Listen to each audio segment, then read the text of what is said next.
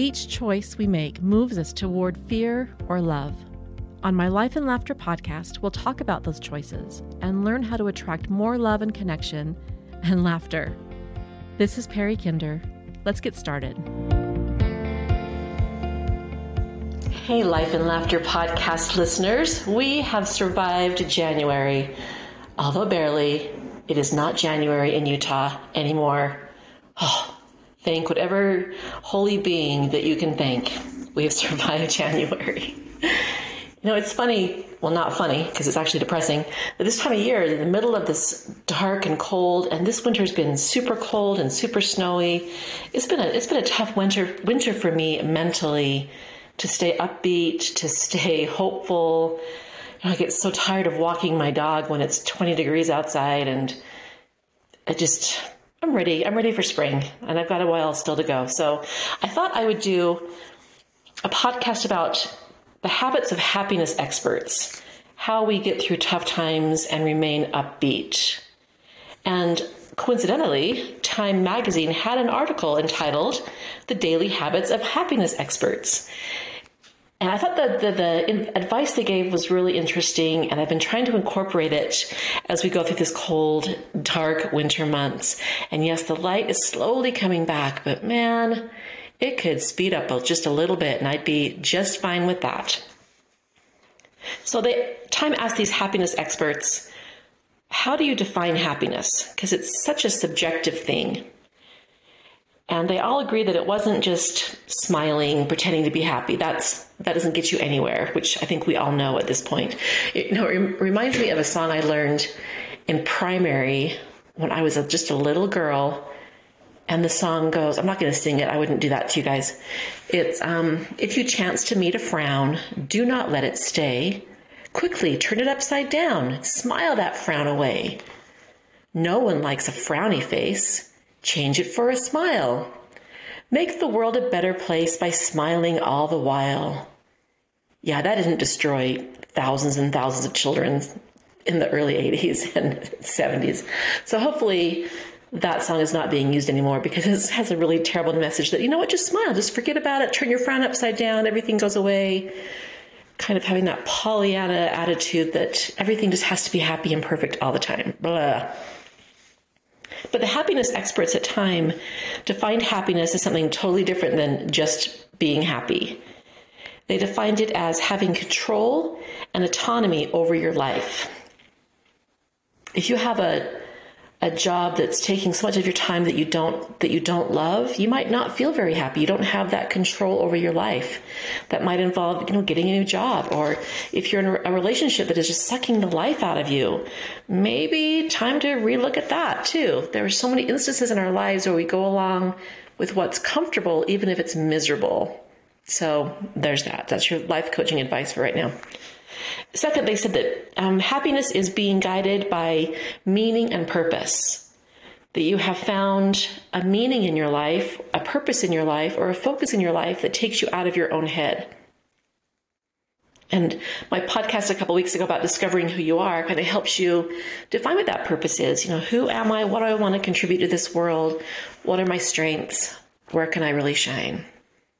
And the third one, they said, defines happiness as connecting with others, which to me, that was like a big I like other people. I love other people. I love being around other people, but connecting with others, unless it's in a genuine, true sort of way, is not what makes me feel happy. There's nothing worse to me than making small talk or going and meeting strangers. I know it shouldn't be that way, but I really have a hard time connecting on a superficial level with people. Now, you give me friends who I can have deep conversations with. Absolutely. That is a deep connection for me. My family, yeah, absolutely. But just like other people, they can stay hibernating for a while. And they also all agreed that happiness can't be measured.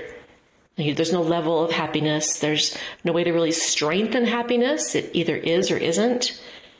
And it really can't be taught. It has to be more experienced. You can't teach somebody what happiness feels like. They really have to find that out for themselves. I think we all feel it in different ways. We all feel that connection to joy in a variety of ways, which is fine. But one thing they all agreed on is that the more you notice how happy or grateful you are, the more it grows. On my Instagram page, I just finished a 28-day gratitude challenge.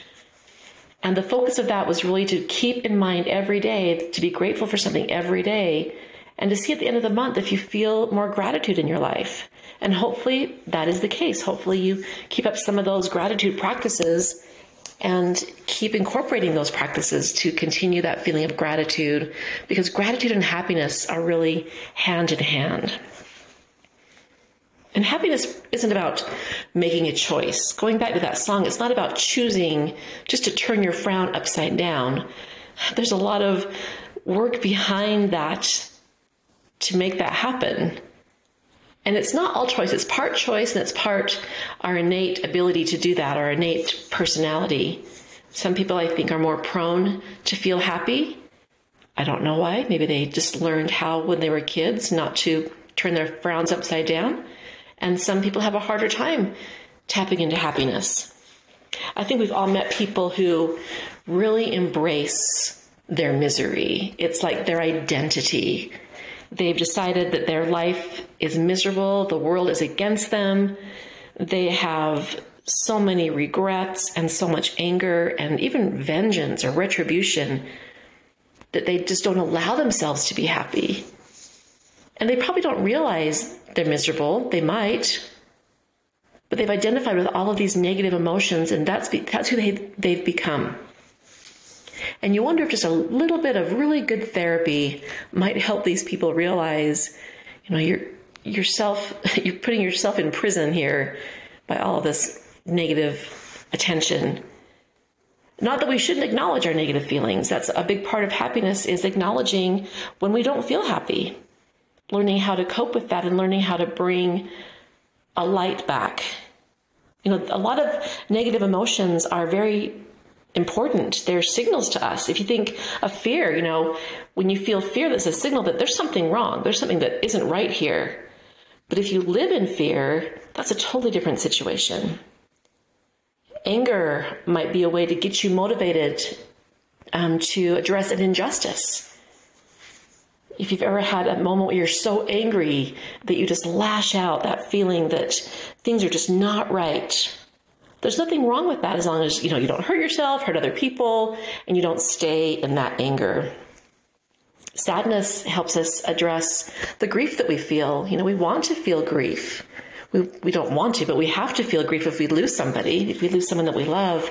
That grief is there, and ignoring it doesn't make it go away. We just wrap our bodies around it and become, those bitter, angry people that don't know how to find their way back to happiness. Judith Moskowitz, she was one of the experts that Time magazine talked to, and she said the key to enduring happiness is not to rid your life of negative emotions. Instead, the goal is to experience positive emotions even in the midst of difficulties. And that can be tough. Dark humor is a thing, having those moments of humor, even in the darkest times, it really is what gets us to move on and to keep going. If you have people who say the most inappropriate things, trying to make a joke during really, really crappy times, it's their way of coping, their way of trying to bring lightness to a situation that is so dark. And everybody handles that differently. So when Time asked these experts to share what they do to increase their happiness habits, these are some of the things that they talked about they did on a regular basis. So 62% of the happiness experts spend time with family outside of the household 1 to 4 times a week. That's a lot. Maybe they have a big family dinner together. Maybe they go bowling together or go to movies with their extended family or take their kids somewhere fun. They all get out of the house with their family members. Another thing about winter is we are confined here because it's just too cold. If you're not a skier or a snowboarder or someone who likes to frolic in the snow, winter is just a long trudge of coldness and darkness. But getting your family outside to do something, even going for a walk in the cool air, going and having a snowball fight, maybe going sledding, find something that gets your people out of the house and interacting with each other in a fun way. That was one of the suggestions Another one is engaging with support groups or therapists. A lot of them see a therapist on a regular basis. It's good to help process emotions and those thoughts that we believe to be true that aren't true, that might be holding us back. It's good to talk about things that are bothering us, things that we want to improve about ourselves. There used to be a real stigma around support groups or therapy, and now I think everybody should be assigned at birth a therapist to just kind of walk them through the process of life. This is what it feels like to be 13 or 21 or 45 or 54 or 72, and just have that therapist just kind of follow us throughout our life, giving us wisdom and guidance like a wise owl on our shoulder. That would be super cool. Anyway, 90% of the experts spend time with friends outside the office 1 to 4 times a week. 90%. I guess I'm not way below that. I probably do once a week with friends outside the office or outside my job. And that's cool. Once a week is super good for me. I don't have to have friends every day because I'm an introvert and that just makes me emotionally drained. But when I'm with my friends that I want to be with, I really have a good time. And I do feel happier when I leave them, especially if we've had a fun conversation, if we're planning something fun. It's very good for me to get out and spend time with friends. So 90%. So if you have friends, are you seeing them on a regular basis? If not, maybe start making that a practice. Another statistic I found interesting was that each of the experts, almost all of them, either prayed or meditated at least 5 to 6 times a week. And I meditate every day, and I think meditating keeps me grounded. I've talked about meditating way too often, I'm sure. I'm sure you're all tired of hearing about my meditation practice. But connecting to something, whether it's through prayer or meditation or introspection, where you're connecting to something that's a higher power to you, whatever that means. And everybody has their own definition of a higher power. But communing with them and feeling like you're part of something so much bigger than yourself. Feeling that you have some kind of supreme guidance or divine guidance. That's a huge part of being able to create more happiness. Again, 90% of the experts spend time in nature at least once a week, if not up to 6 times a week. Just getting outside, again, taking a walk. It's easier in the summer to be outside when the light lingers longer. There's a tongue twister. Or where it's warm, you can be outside and just playing on the grass, just sitting outside and having a cup of tea or having dinner outside or barbecuing. So you have to be really creative when it's cold and dark to find time in nature. So get creative this week. Maybe find a way to get yourself outside. Maybe go to a new park that you've never been to. Maybe find a pretty trail along the river. There's so many things to do. If you live in Utah, our state is full of beauty. It really, really is. There's so many things to do. And if you want to go someplace warmer, you just have to drive, a few hours down to St. George, where it's a lot warmer than it is here in Salt Lake City. So find an outdoor practice where you're in nature, enjoying that energy. It makes you happier. 90% exercise or play sports. Exercise and movement in the body is such an energy raiser. You get all those endorphins flowing, you feel better, you begin to engage more with your life because your body feels better. So if you don't have a regular exercise practice, maybe start something. 90% do it 6 times a week, 1 to 6 times a week. That's a lot. That doesn't mean you have to go to the gym for 2 hours and lift weights and take a Zumba class and take a yoga class and take a cycling class. No, find how your body loves to move. Maybe it's watching dance videos on YouTube. Be creative again. Find a way to move your body to raise your endorphins. 40% of them have a hobby they engage in 5 to 6 times a week, whether it's art or writing or music or cooking or playing video games, doing something that isn't work, that just takes your mind out of whatever you're going through. That might be doing a family puzzle if your family likes to do puzzles, watching a family movie, if you want to be by yourself, finding what you like to do. Maybe you like to do pottery or paint sculptures or walk through art museums or create dances or rollerblade. Maybe not rollerblade so much when it's frozen, but you know what I mean. Find a personal hobby and engage in it on a regular basis, which means at least 3 to 4 times a week. And 62% of the experts get 7 or more hours of sleep most of the time, 3 to 6 days a week. And that can be really arbitrary for people who don't know how to fall asleep early, or they don't know how to get out of bed early, or they sleep in late. Everybody's sleep schedule is so different. But trying to get 7 or more hours of deep sleep, at least 3 to 4, 5 times a week is even better. And your mind rests the way it needs to, your body heals the way it needs to, and you just feel better. So if you do have a lot of stress in your life, not ignoring or denying that stress, not suppressing your negative emotions. Again, just saying that everything's fine does not lead to happiness. We want to be able to find light, find skills that work for us, and maybe learn new skills, develop new skills that bring you a little bit more joy. During the COVID lockdown, it happened in March. We'd already survived the winter, the dark, cold winter. We were ready to get outside in March and spring, to be outside again.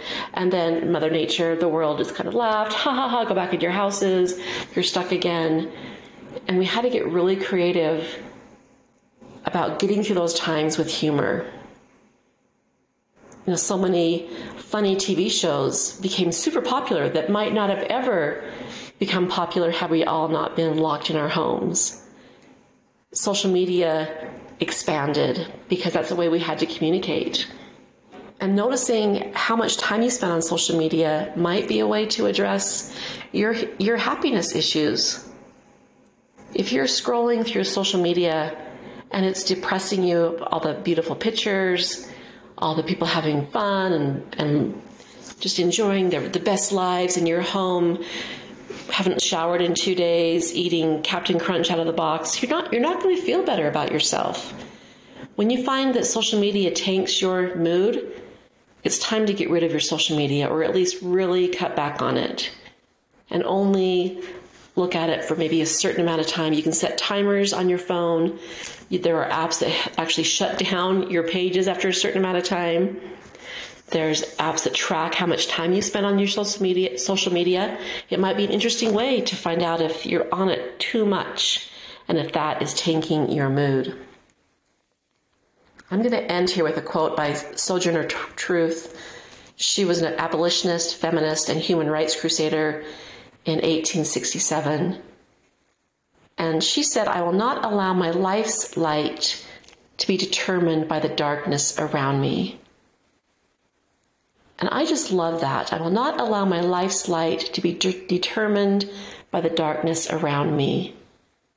It is your choice to get out of bed, to get moving, to meditate, to move your body, to find friends, to talk to a therapist, to get enough sleep, to spend time with friends and family, to get outside in nature.